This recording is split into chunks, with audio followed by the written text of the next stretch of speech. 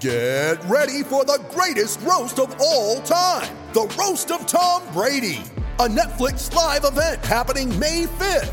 Hosted by Kevin Hart, the 7-time world champion gets his cleats held to the fire by famous friends and frenemies on an unforgettable night where everything is fair game.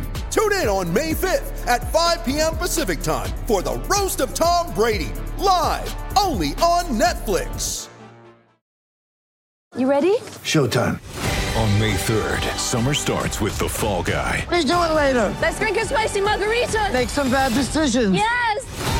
Audiences are falling in love with the most entertaining film of the year. Fall Guy. Fall Guy? Fall guy. That's what the poster said. See Ryan Gosling and Emily Blunt in the movie critics say exists to make you happy. Trying to make it out? Nope. Because I don't either. It's not what I'm into right now. What are you into? Talking. Yeah. The Fall Guy. Only in theaters May 3rd. Rated PG-13. Mom deserves the best, and there's no better place to shop for Mother's Day than Whole Foods Market. They're your destination for unbeatable savings, from premium gifts to show-stopping flowers and irresistible desserts. Start by saving 33% with Prime on all body care and candles. Then get a 15-stem bunch of tulips for just $9.99 each with Prime. Round out Mom's menu with festive rosé, irresistible berry chantilly cake, and more special treats. Come celebrate Mother's Day at Whole Foods Market.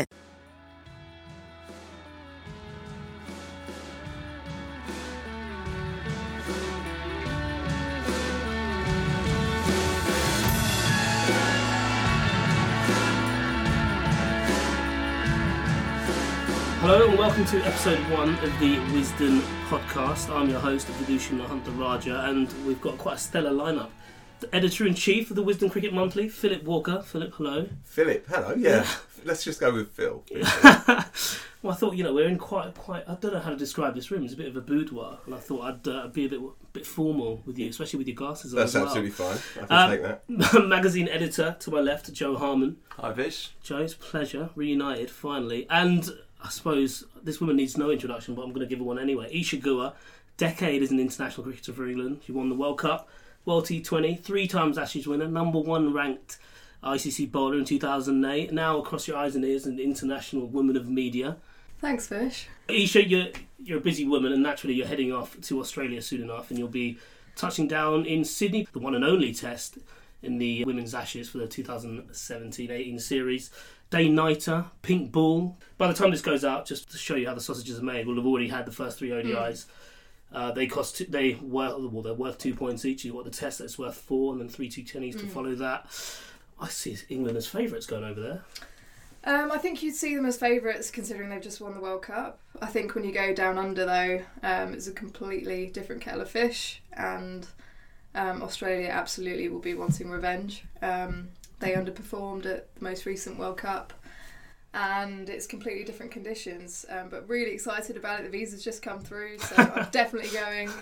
But North Sydney Oval, fond memories there for a lot of the England girls who played in the 2009 World Cup and lifted the trophy at that ground. But yeah, a wonderful opportunity for the girls to play with the pink ball at night as well. They've had a couple of warm-up games in the last month or so. They're obviously out there now. But hopefully come the test they would have spent a fair amount of time in the middle, and looking forward to beating the Aussies. But it always is a massive challenge, whether it's the men's or the women's game, to be able to defeat them on home soil. But a wonderful series to have multi-format as well. I think it's great that they moved from 6 points to 4 points for the test, because it really was heavily weighted, and it used to be at the start of a series. So I think it's the right call actually to have it in the middle.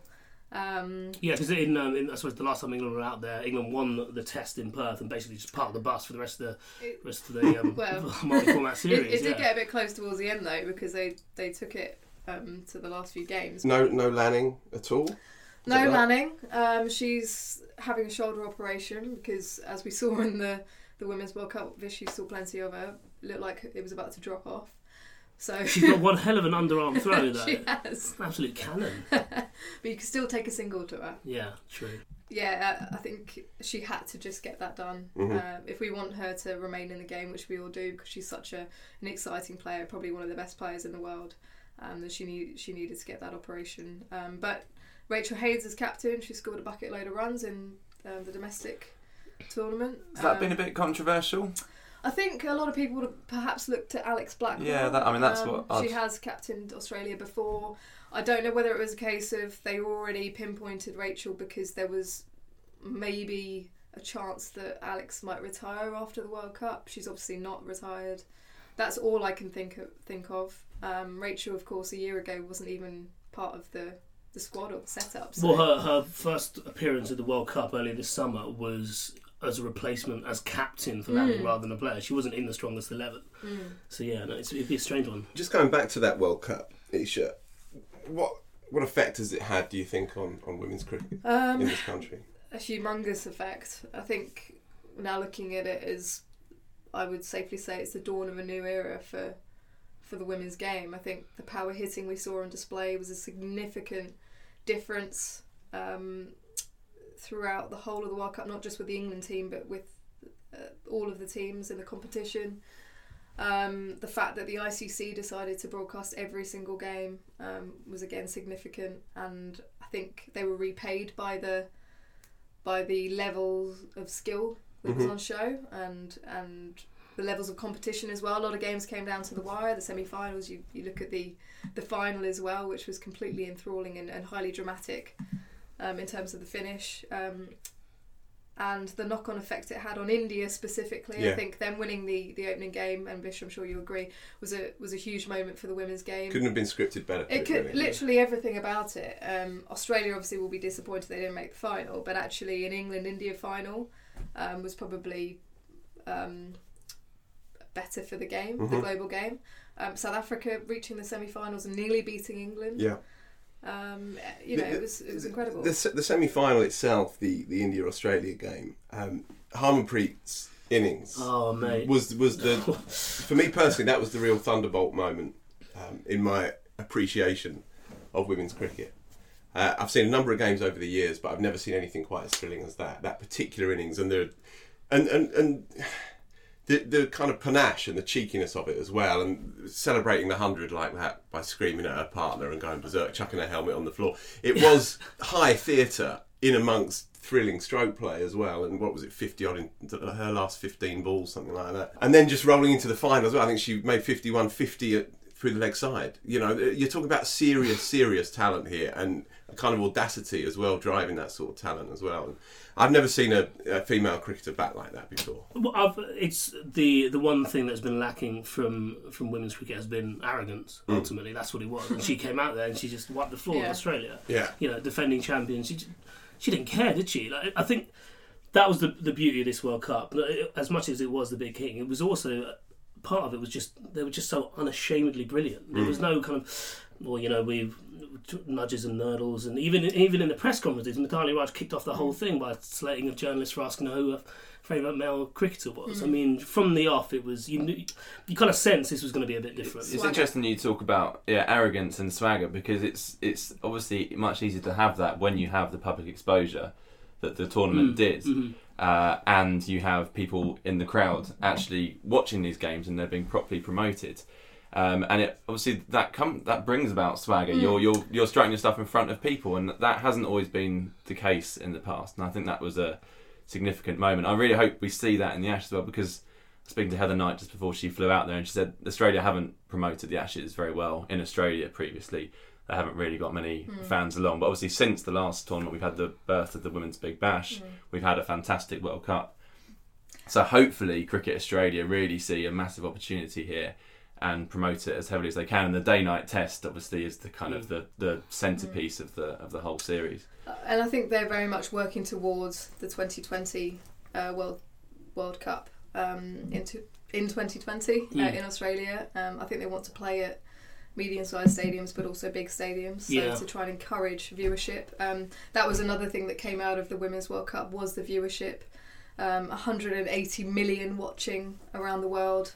The women's final, it was sold out as well, which is what we all wanted to achieve when we sat down 3 years ago with the steering committee to try and make sure Lords was sold out. The most popular page on the BBC website across the whole platform was the Women's World Cup incredible final. When you think what else was going on that day.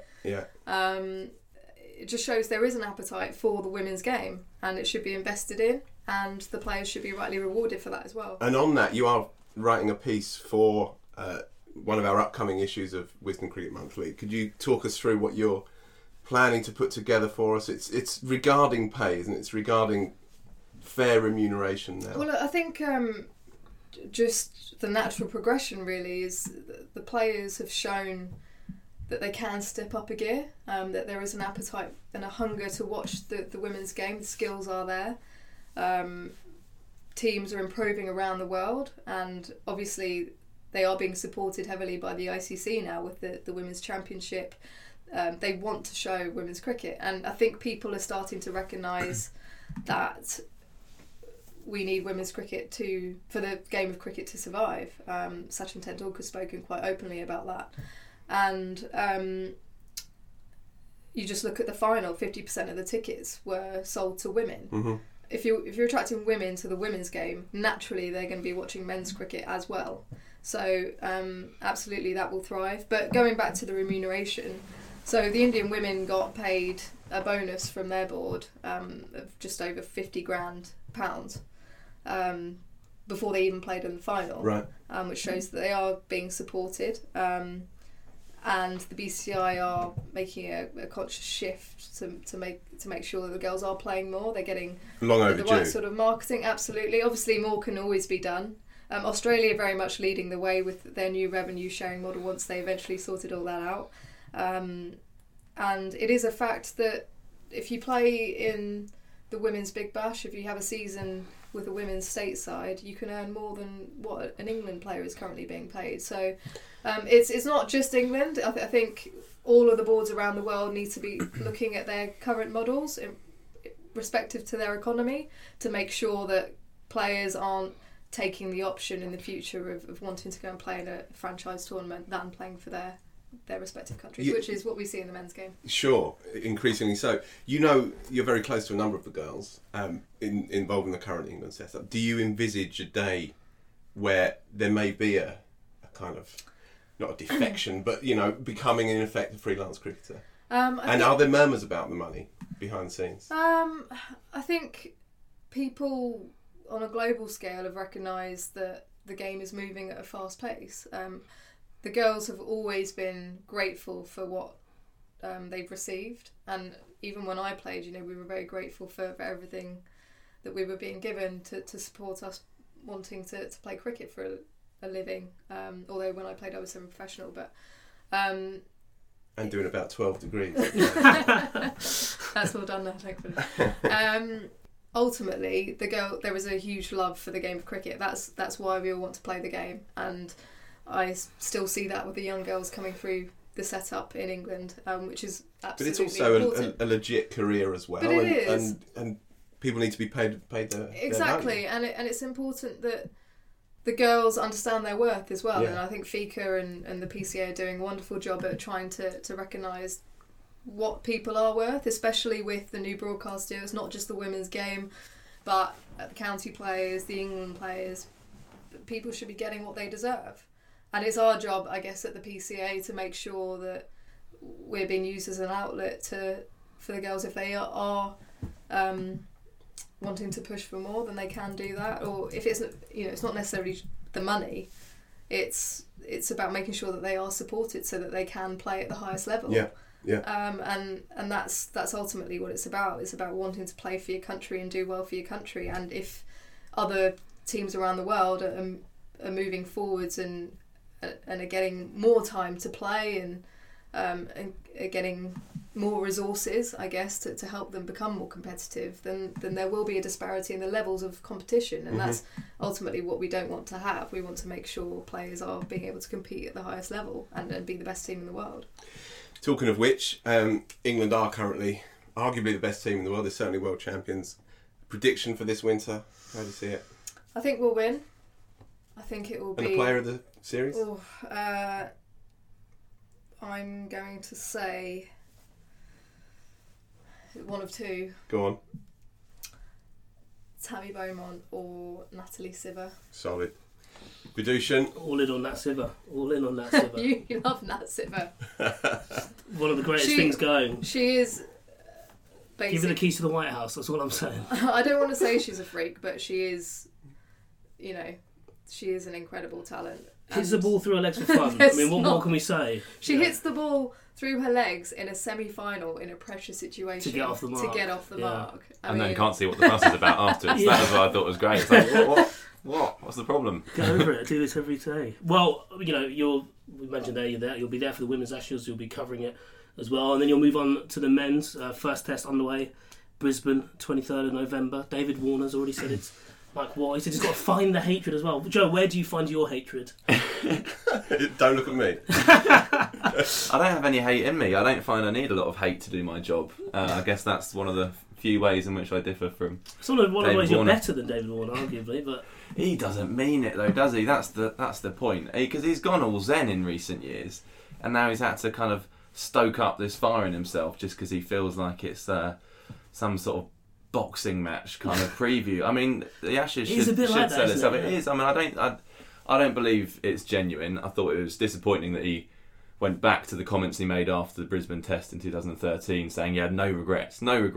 Which is a lie because he did backtrack. Yeah, and the line about he could see the fear in Trott's eyes, he did say he regretted that. So I think was a decent thing to do, a necessary thing to do. So to go back and rewrite what he said, I thought was a bit odd. I mean, he's not the brightest. I think that is an element to it. He's sent out there as this kind of go on, you give it to them, David, and he comes out with some kind of nonsensical stuff. But it all helps sell the Ashes. It should be an intriguing series between two flawed sides. I'm actually going to steal Phil's line here, but you said it's an 8-a-side match, basically, isn't it? Yeah, I think England would win in an 8-a-side game. Possibly England down 7 now. But. Yeah, true. Okay.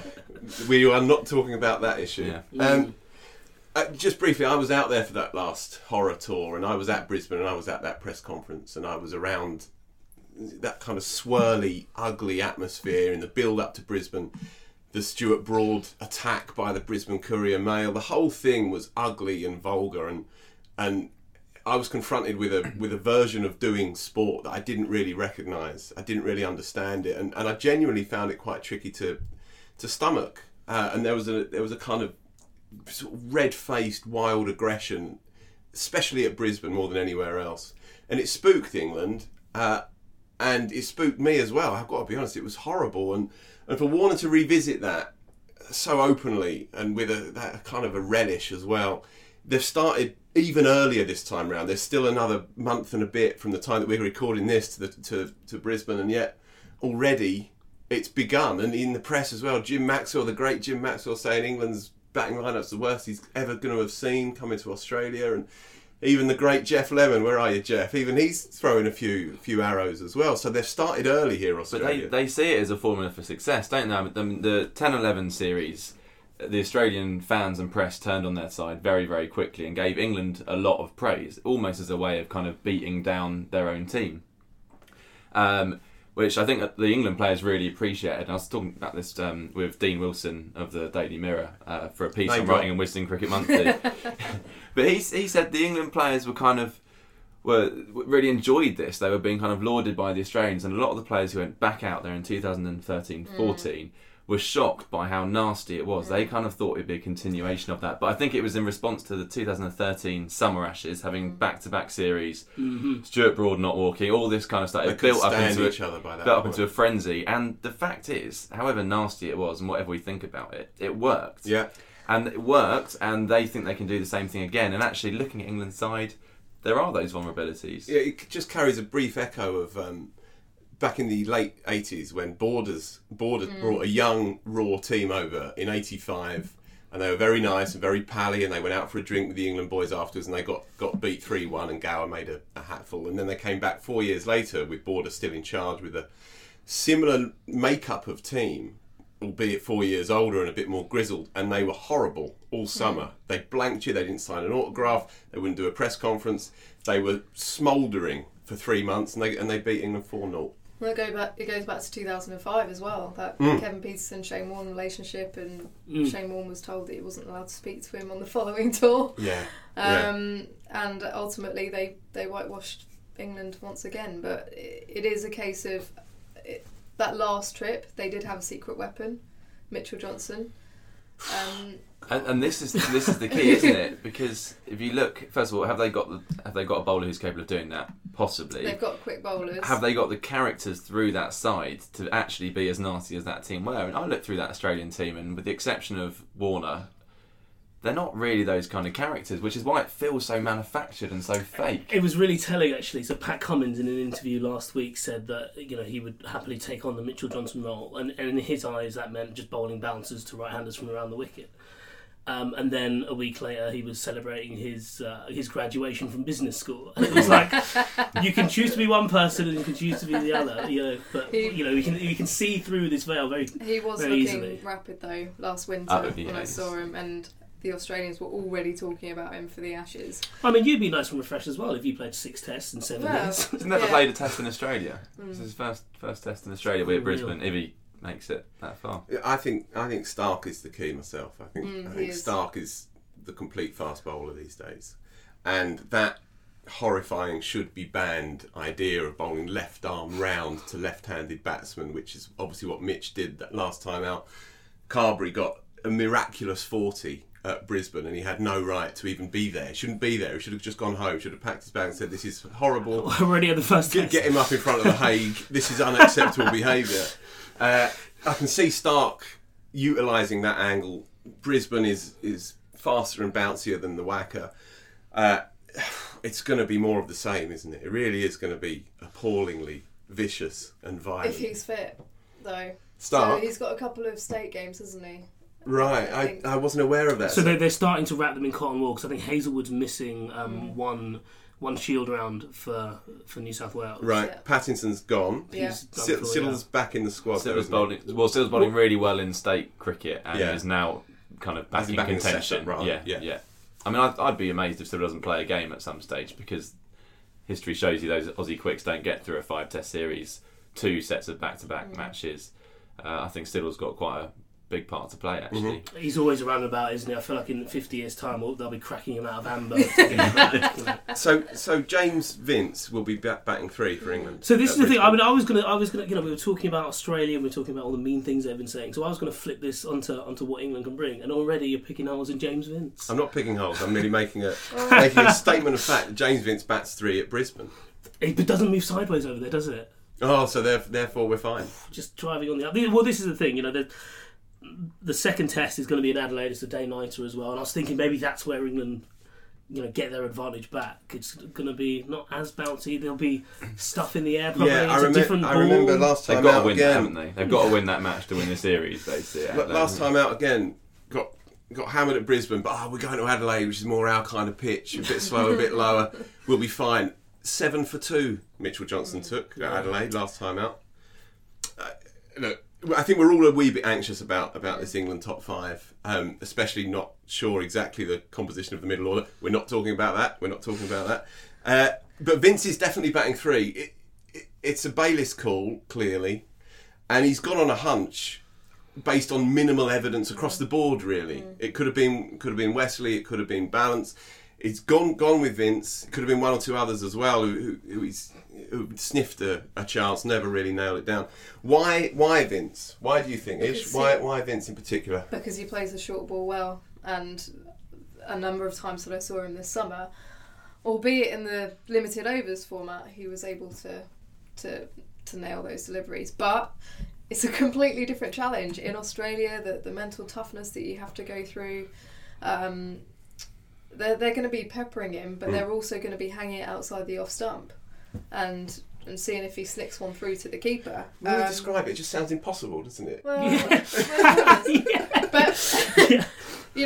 it's and this is born out of the fact that Joe Root doesn't want to bat at 3. Yeah. So someone has to go in there. The other one is, and you're talking about Adelaide, I think they will go with David Milan at 5 initially because of how he played in the day-night match at Edgbaston, right. And he negotiated that period under lights.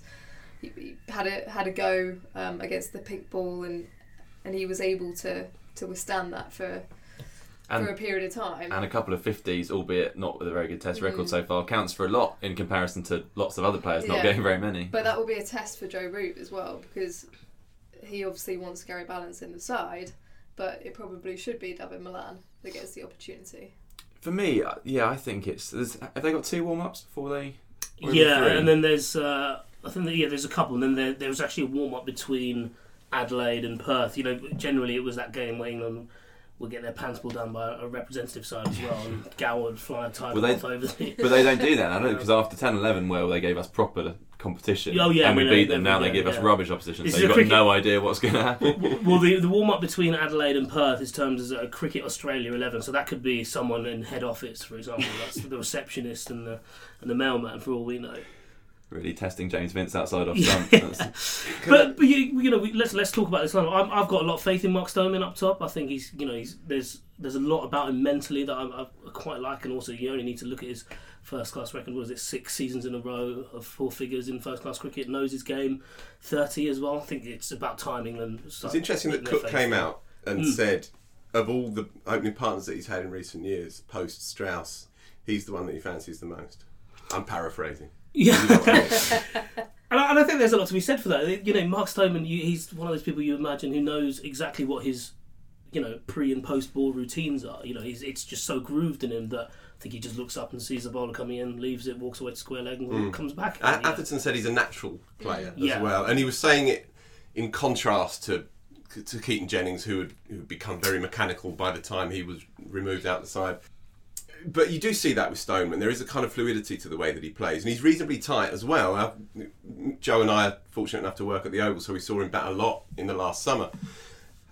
There's a kind of that good mixture of fluidity and solidity, and he's glorious really offside, and he looks like he's pretty tight in defence as well.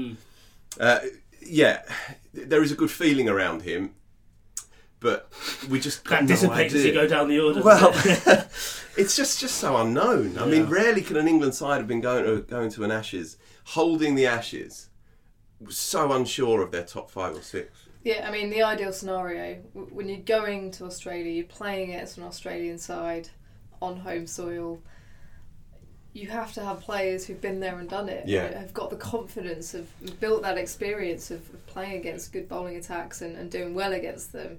I suppose we just don't have that. Yeah, that was the motivation behind selecting someone like James Vince, because they clearly didn't want to go into an Ashes series in Australia with a load of uncapped players, and for now they go there with Mason Crane and Craig Overton, who haven't got Ben Folkes as Ben well. Folkes, yeah. But then is uncapped worse than capped and Folkes? Well, I mean, exactly. I mean, that is what they've gone back to, and it's worth remembering who he had the opposition of that summer. He played Sri Lanka and Pakistan on home series, not a great Sri Lankan seam attack. He had the best chance to get runs out of a lot of these guys.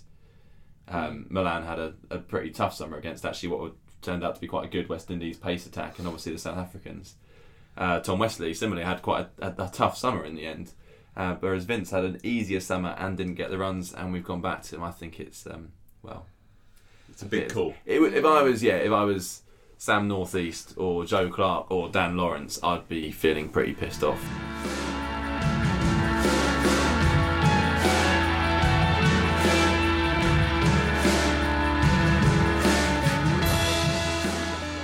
So now that we've torn into the batting, what about the bowlers? Who should we skewer there? Well, I mean, we can't talk about the man who shall not be named for many reasons, some of them legal. But in his replacement, Stephen Finn, lest we forget, was the leading wicket taker in 10-11 when he was when he was dropped essentially in 10-11. Then 13-14 went over there and left, seemingly forgetting how to hold a cricket ball. Quote unselectable. Yeah. I feel quite excited. I saw him take 8 for at Lords to get rid of Lancashire. It looked $1 million then. I'd love to see him play some part. Have you ever seen a bowler in your time following the game professionally who is more susceptible to the vagaries of rhythm as Stephen Finn? When he's on it, as you say, when he's on it, he's glorious. Mitchell Johnson. Mitch is a very, very good shout, actually. But when he's off it, Stephen Finn, who I adore as a bloke, incidentally, he's written diaries for previous magazines that Joe and I have been involved in. He's a very, you know him a little bit as well, don't you? He's a very genial, amiable kind of character, and you want him to do well. But sometimes you fear for him. You're never quite sure which version's going to show up. He's like a kind of Andy Caddick type character, although of course Caddick did it pretty well over quite a long period of time. I'm glad to see him in the squad. But it's hardly a confidence boost not to pick him and then to add him to the squad. That's not least because we put some money on him being in the. Yeah, that is true. So this is the reason I mentioned Finn there is because you've got Anderson and Broad up top. I don't think Anderson's going to play every test, and I feel like he's definitely playing at Adelaide. Yeah, definitely playing at Melbourne. He'll play at Brisbane as well. Playing at Brisbane. So is he going to play? What do we? I had him penciled in for 4 of the 5.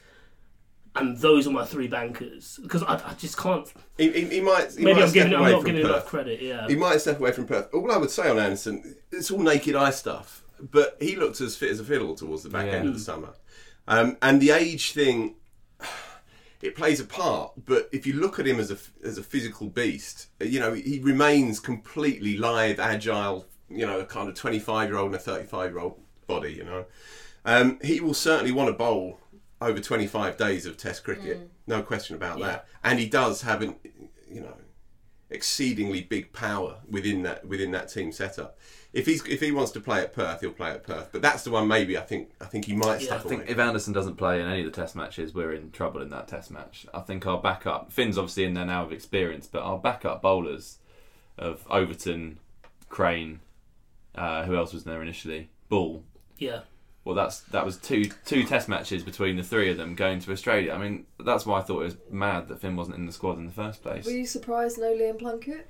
A little bit. He just hasn't played much first-class cricket, has he? I mean, and he didn't have a good year in 2016 when he did play a bit more. He's very handsome, though. He is very handsome. Yeah, I think brooding kind of normal. Just on that, he would have been the best-looking bloke on that tour. I agree. Many folks, perhaps. But. Yeah, we talked about this in depth in the office. There's issues around Folkes' teeth, apparently, but I don't personally see it. I think he's gorgeous. No. Incidentally, on Folkes, he's my breakthrough player for this winter. I think Ben Folkes will play a Test match as a batsman at some point over these 5. He averages 45 in first-class cricket. He gets runs all day long in all formats. He made 100 for the Lions over the summer. I think he's going out there, sure, as reserve keeper, but I also think he's going out there as reserve batsman. Yeah, 100%. I'd agree with that. I'd be surprised if he doesn't play a Test match. Probably Sydney. Oh, we were coming to this, weren't we? When the wheels are off, yeah. Our Vice captain in there. Do we have our team for Sydney then? Just for we're doing a whole team. Well, yeah, that'd be a good place to start. I've put it here in the running order as top 6 for Sydney in brackets when it all goes Pete Tong. Yeah, lovely. Or maybe when we're 4-0 up and we can afford to rest a few players. I like your optimism. Yeah, I like that. well, let's start with an easy one. Men of the series. You mentioned Folkes as your breakout player, but who do you reckon? On both, let's talk on both sides here. Who's going to emerge as the man that we'll be for right me, about? most important players in the series are Stark and Anderson. If Stark's man of the series, Australia win comfortably. If Anderson's man of the series, then we're in with a really good shout. Eesh. Oh, I think you should come back to me. Right, well, Joe. All right. Well, I think I kind of agree with Phil on Stark, but I think Cummins as well. I think those 2 hold the key for Australia. And for England, I think Moeen, not so much with the ball. Haven't mentioned him. I think it's a big ask for him to do much with the ball, or to take loads of wickets with the ball in Australia. It's not ideal for off spinners. But I think with the bat, I think we'll see him moving up the order as the series goes on. Again, coming to a Sydney top 6. I think he'll be in it by Sydney. And I think obviously with certain players perhaps missing, he's got a doubly big job on his hands. But I just thought this summer was... He's obviously been excellent for a few years now, but I thought this summer was just on another level. Watching him bat in a wet, dark ODI at the end of the summer, which didn't really matter against West Indies, but he just looked so in control. And I think he feels really happy with his role in that side now. So it's probably time to change that role and move him up and down the order as we tend to do. But I think it's a Moeen for me. I wonder how he's going to... I mean, invariably he's not going to get a single ball in his half, is he? All the talk of him against a short ball early on in his career, I think if he gets one drive away in his first hour of play, I think he'd be... Probably, but if he takes it on and gets to 20, then the plans have to change, and then they will have to start bowling. But I think he's far from a one-dimensional player, isn't he? I think that's the thing. He might have a weakness against the short ball, but lots of batsmen do and cope with it. Yeah, and it's not like Morkel didn't sniff him out over the summer as well. 1 or 2 reasonably sharp pitches, it's Yeah. not going to be quite the same. Yeah. But he's got enough game, no Yeah. question about it. But Morkel was bowling as well as I've ever seen in this summer, Yeah. and Moen coped with him beautifully. Ish, have you made your Okay, call? yeah, I have. Okay. So this is a bit of a long answer. So I think the biggest difference between the two sides is in the batting is England's obviously top order, but our middle order has been weakened slightly, but has been our kind of backup and have got us out of a lot of tough situations, and I'd back them to do well. For Australia, you would say their middle order is perhaps a bit weaker, but actually I'd say that they're looking strong. But for me, the whoever wins is going to come down to the support bowlers. Okay. So James Anderson, we know that if he plays, he's going to bowl well. Mitchell Stark, if he plays, he's going to bowl well. I saw Josh Hazlewood last winter in Australia, and he was metronomical. Yeah, he's special. Every isn't he? single ball was on the right length and line. So if he's able to support Stark, then it's going to be hard for England players to get away. If Broad is able to support Anderson, and remember he played really well in that Brisbane match. He took 6 for on day one at Brisbane. And that then was that pretty cropped much after set that. up the tour for him, because remember everyone targeted him specifically in the papers. He turned up in the press conference with a copy of the paper Yeah, on his arm, he did, didn't which he? was Yeah. quite a nice touch, I thought. But Wokes and the rest of the support bowlers, if they're able to get behind Jimmy and not leak so many runs, then I think that's going to be absolutely vital.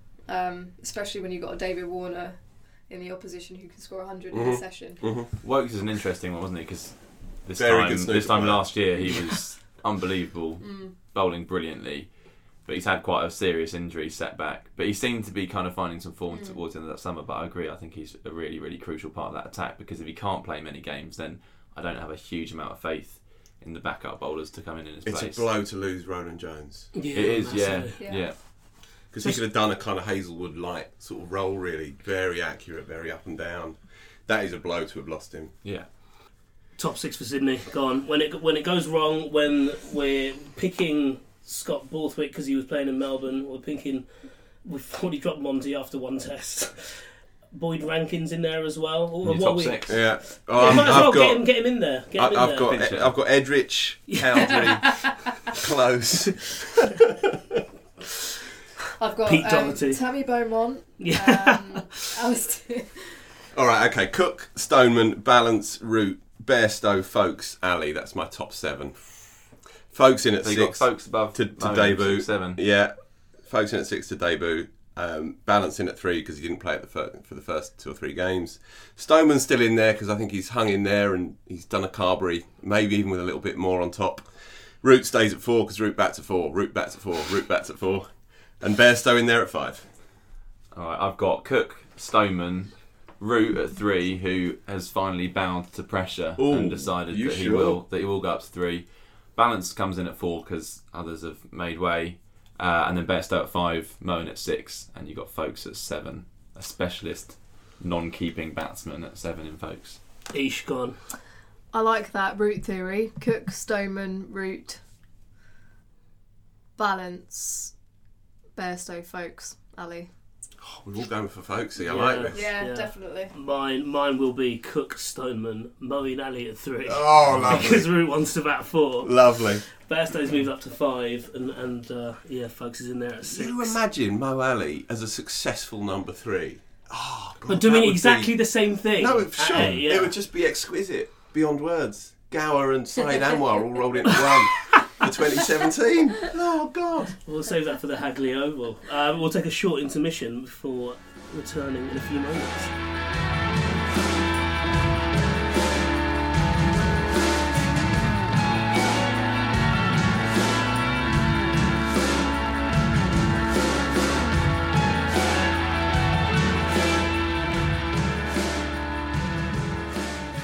Welcome back, and you'll know we touched on it earlier in the piece about a new magazine to hit your shelves, the Wisden Cricket Monthly. All Out Cricket, after 157 issues, is no more. The Wisden Cricket Monthly lives again. Phil, I'm going to throw to you straight away. What have you done with AFC and why?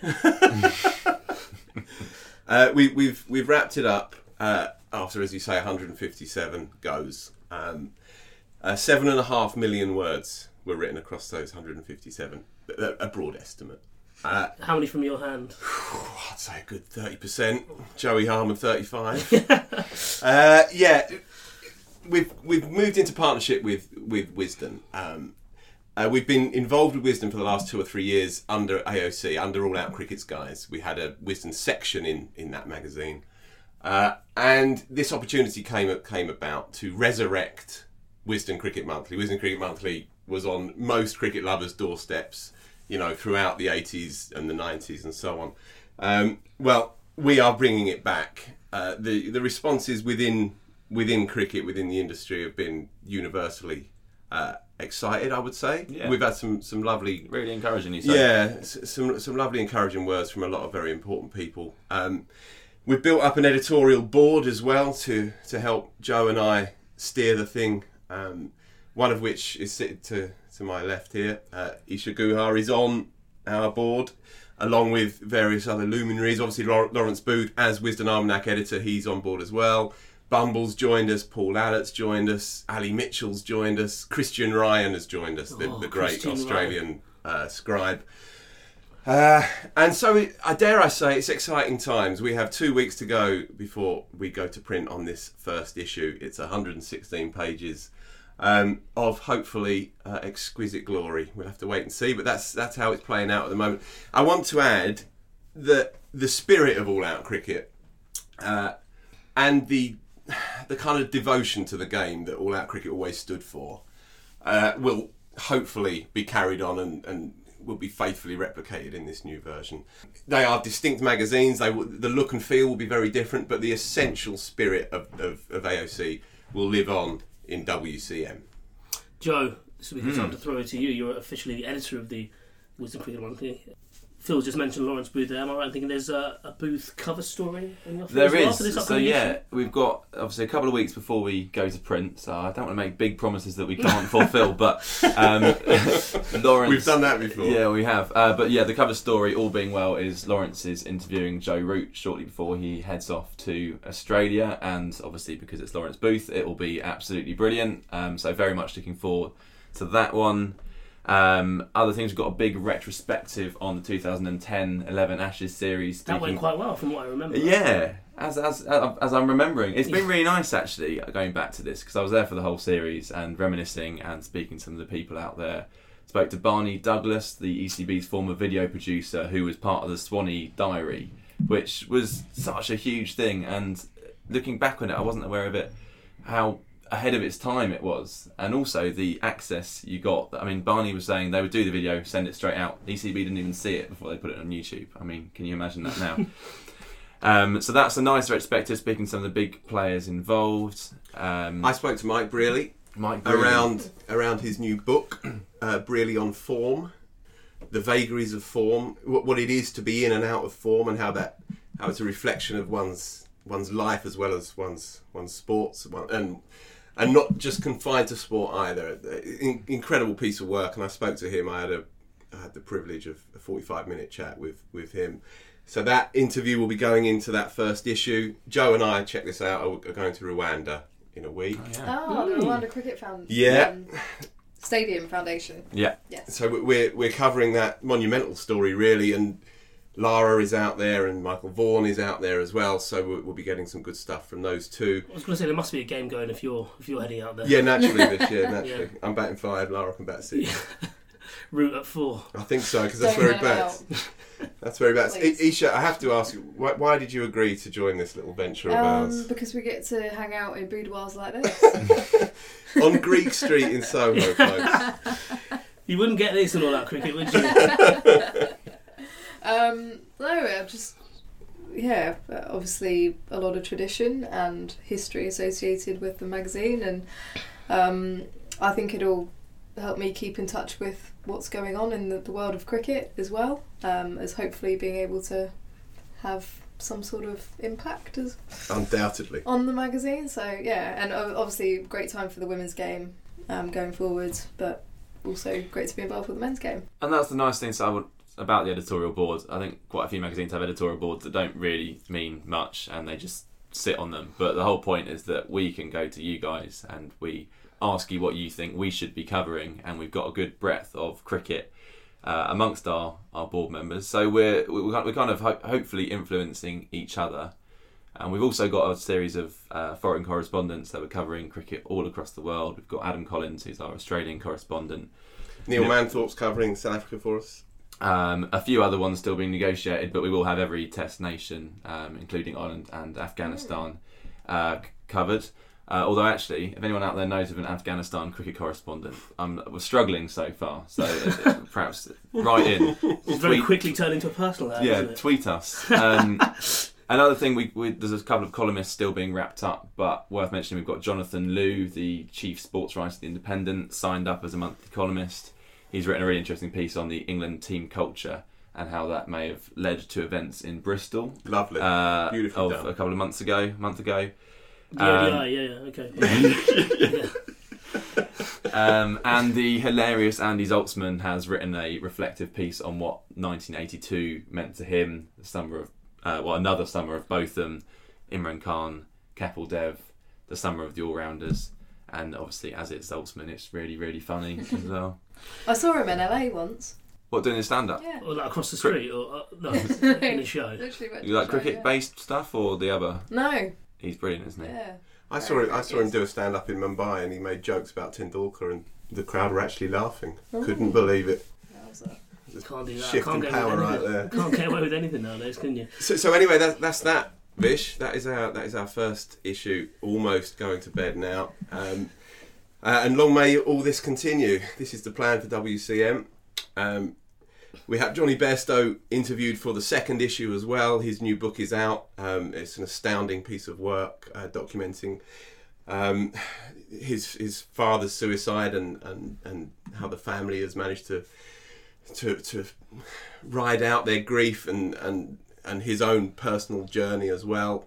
And you see a new side to him, really. You know, he's been quite a buttoned-up character up until now, and now it's all coming out. And I interviewed him at the Cheltenham Literary Festival on Sunday last week. So that piece will be coming into the mid-Ashes issue, which is mid-December. So a lot of good stuff taking place.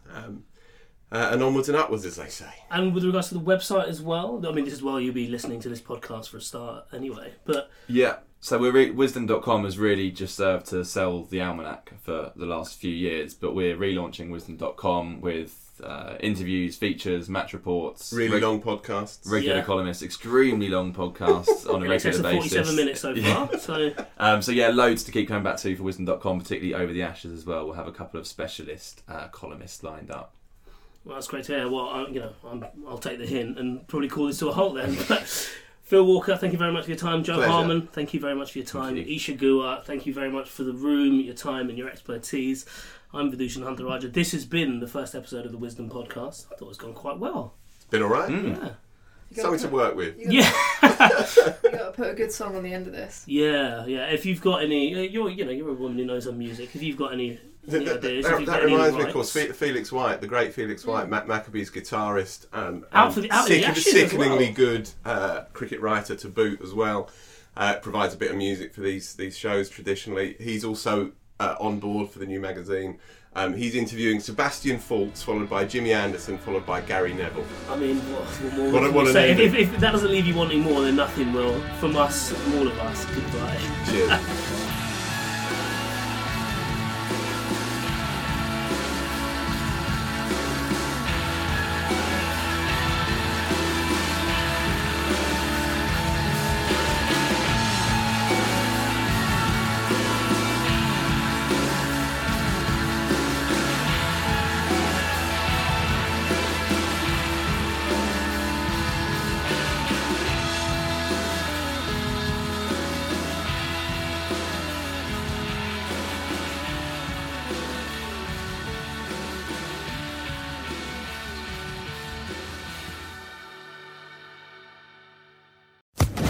Social Podcast Network.